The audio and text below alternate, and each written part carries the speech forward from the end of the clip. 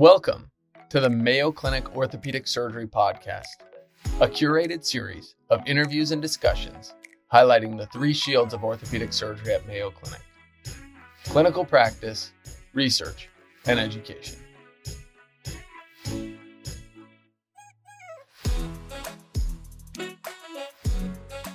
Welcome back to the Mayo Clinic Orthopedic Surgery Podcast. I'm really excited today to welcome Kelechi Okoroha.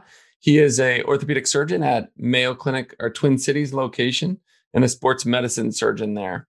He did his undergrad and played basketball at Xavier, did medical school at Howard University, did his residency at Henry Ford, and then did fellowship at Rush. We're really excited today, and I'm your host, John Barlow. We're really excited today to talk to you about something that's near and dear to both of our hearts, which is the topic of mentorship. And I think this is something that people really think comes naturally, but in many cases, it takes a little bit of work. It takes a little bit of effort. But I think for both of us, as we've talked about this over the last few weeks and months, it's something that's really important and obviously has been building block for our careers in orthopedic surgery. So we're going to hopefully share some tips and advice about that. Thanks for joining today, Casey. Thanks for having me, John. Can you, let's start off. Can you talk to me about some people that mentored you and what it meant to you to be mentored by somebody through either undergrad, med school, residency, or fellowship? Mentorship is really important to me. It's something that's near and dear to my heart because I really had some of the most amazing mentors in my career. And, they're a big part of the reason I am where I am now. So when I think of probably most recently in residency, I had two great mentors. One, his name is Nima Mehran, and another one is Rob Keller. And they were 3 years ahead of me and 2 years ahead of me. They're both sports fellows that went to KJOC. And when I matched to Detroit, I knew nobody in Detroit. My first time was going there as an interview, but they made me feel at home and like a family. They really wanted me to do better than they did. So they took me under their wing. They, made sure I was doing research, really guided me to my goals, which was, becoming a chief resident, matching in my number one program and getting some research done. So they really propelled me onto that path. And that's why we're so close today. Can you talk about how that relationship started, or how did you, or how should others choose mentors? Was it organic, or did you say, I want to be like that person when I'm in 2 years? Was it a two-way street, a one-way street? How did that go? I think it was definitely a two-way street. So I think you can find mentors by people that have similar interests. So we all played basketball, so it's something that we did outside residency. We're friends, and then we all want to be sports surgeons. And so I think there was an interest on my side because I saw that they were successful and I wanted to be like them. And it was something on their side where they looked, hey, this is a younger version of me. Let's help them get to where we are. That's great. And did you, as you started those relationships, did you formalize it anyway, or did you just let it build organically? And then can you differentiate that maybe with, let's say, faculty mentors who you said, this is somebody who I want to be my mentor to get me my fellowship or otherwise? Did you have different pathways to build that as a mentee? There's definitely different paths. Both are successful. One thing that Rob did for me is when I was an intern, he said, let's meet. Let's meet at a Starbucks. Tell me what you want to achieve in the residency. So sat down. I said, hey, I want to do this. I want to be chief resident. I want to, get into my number one sports fellowship, and I want to do research. He said, all right, let's put this down, and here's how we're going to do this. And we came up with a plan. And so that's something I really, learned from him, and something that I, in turn, did to my junior residents to make sure that I wanted them to achieve more than I did and be successful. I think on the faculty side, it's a little bit different because I had to identify those faculty that were in sports or, in a position I wanted to be, and I had to approach them. So, hey, interested, what can I do? What are some things that I can do to be successful here? Yeah, I think that's great. And it's interesting because all of us in academic institutions have some interest in mentorship of residents. And I think it's interesting as you talk to residents about those relationships. And I think some of it has to be a little bit intentional on the resident side because we don't always know exactly who's interested in what early on. And just that, I think all mentors are flattered to have somebody want to be a mentee and learn from them. So it takes a little bit of starting that conversation up and introducing yourself and even setting up a meeting and saying, this is my personal opinion, and I don't know your thoughts, but Yeah. to say, I want to be your mentee and I want to be like you someday. Can you tell me how to get there? Right. My advice to people that want to mentor is don't be shy, reach out. A lot of us, we want people to kind of mentor. We want people to kind of guide in that path, and we don't know unless you tell us. So you have to reach out and say, hey, I'm interested. And a lot of us will be gung ho about being a mentor for you guys.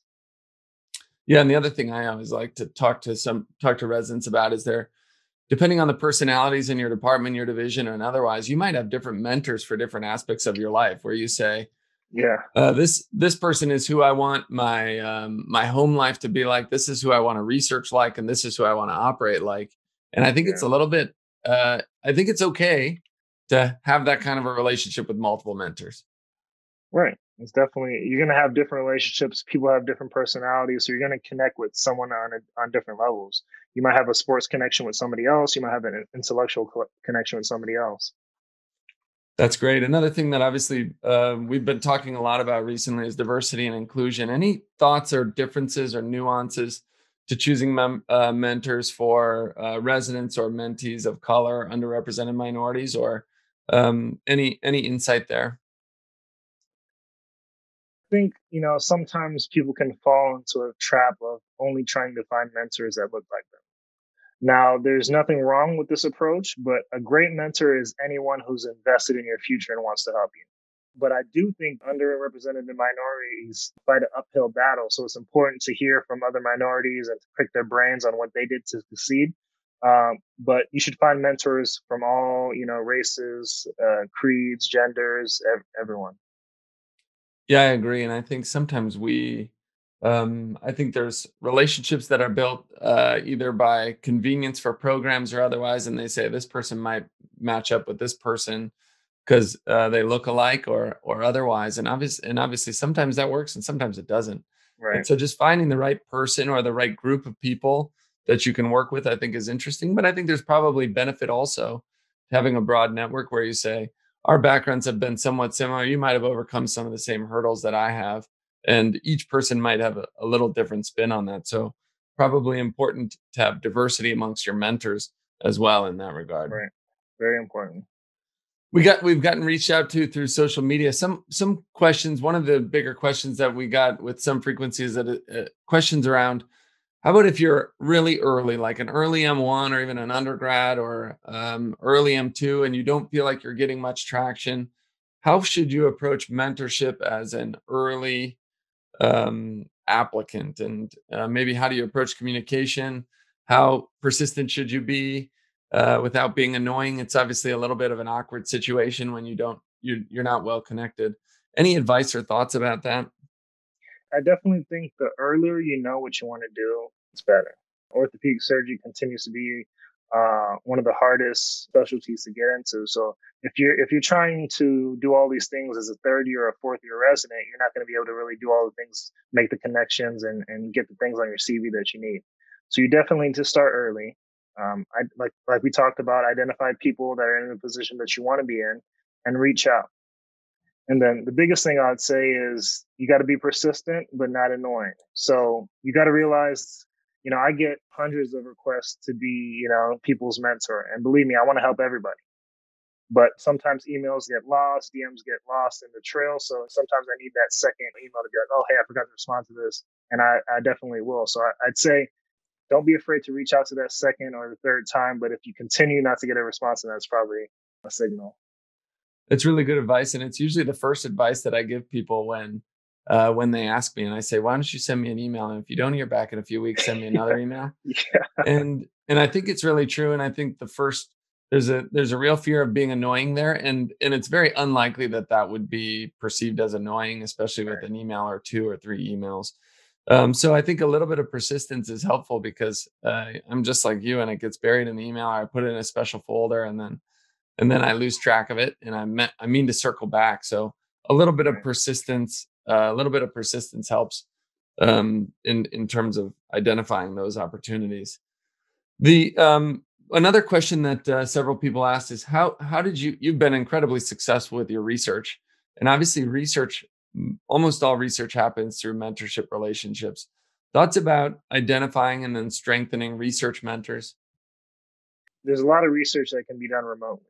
So a lot of times you're in an institution where it's not a research factory or has a research machine. Like when I went to Howard, there's not a lot of people doing research. So I had to reach out to people remotely. Hey, I saw you're doing this research. Is there any way I can be involved remotely? And I have people reach out to me all the time about that. So I try to get them on either we're doing public study or something that doesn't require them to be on site. And if you are obviously in a research heavy institution, that's easier. You just find out who's doing research and ask if you can help.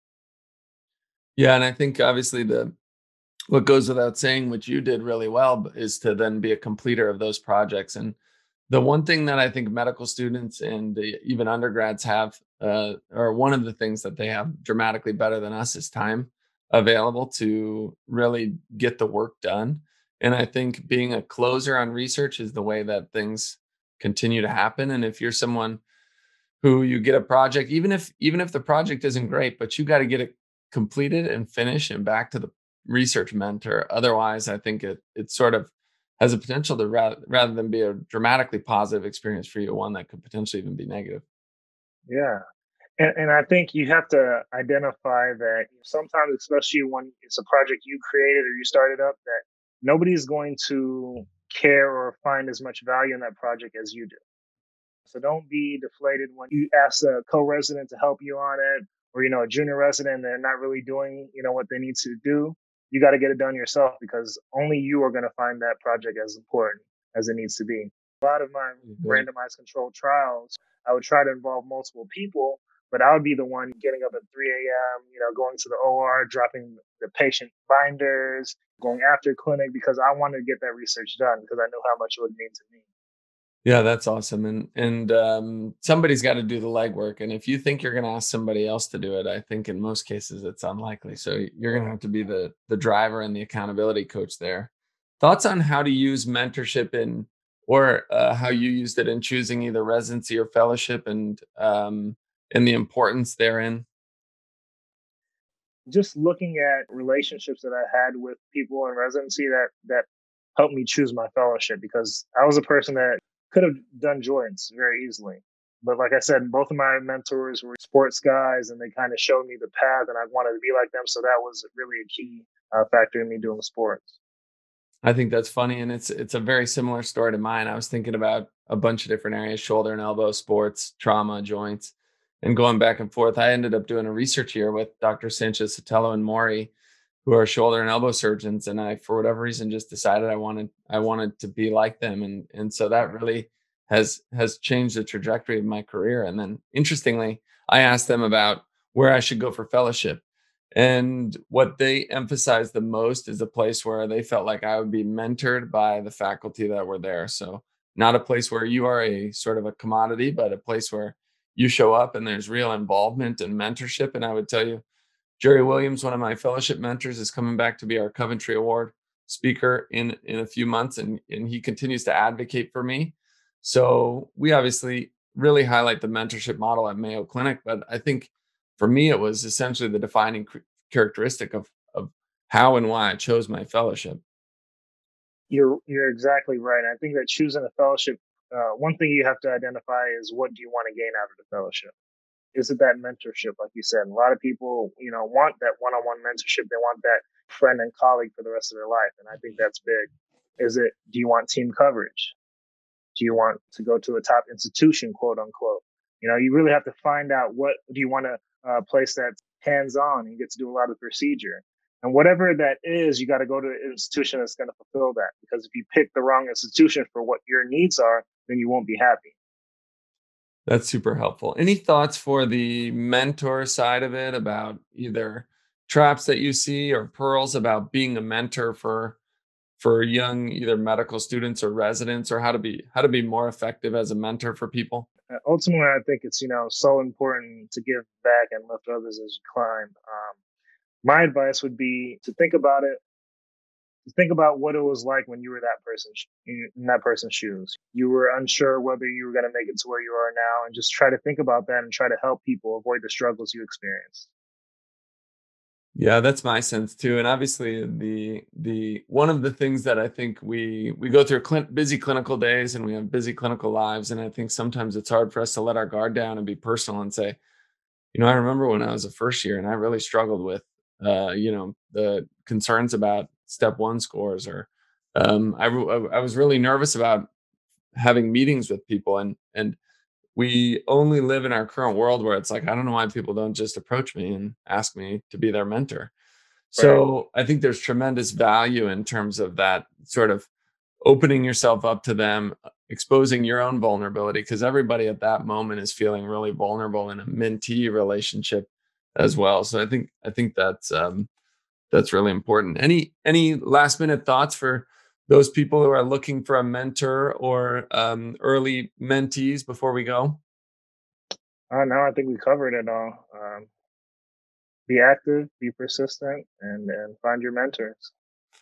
That's perfect. Yeah, I totally agree. And I talk a lot with all the residents, each of our residents as they come through about, identifying mentors in different areas that they're interested in. And those mentors really, those are the relationships that I think ends up being some of the most important parts of your career, is those relationships you have with those that went before you or ahead of you, and also those who are coming along with you, and then those who follow afterwards. And I think it's probably the most satisfying part of working in an academic institution. You've been incredibly successful with research, but I think research is one of the nice parts. But I think the mentorship and those relationships are really the most important part. So thanks for Right. joining us to share some thoughts about it. No, thanks for having me.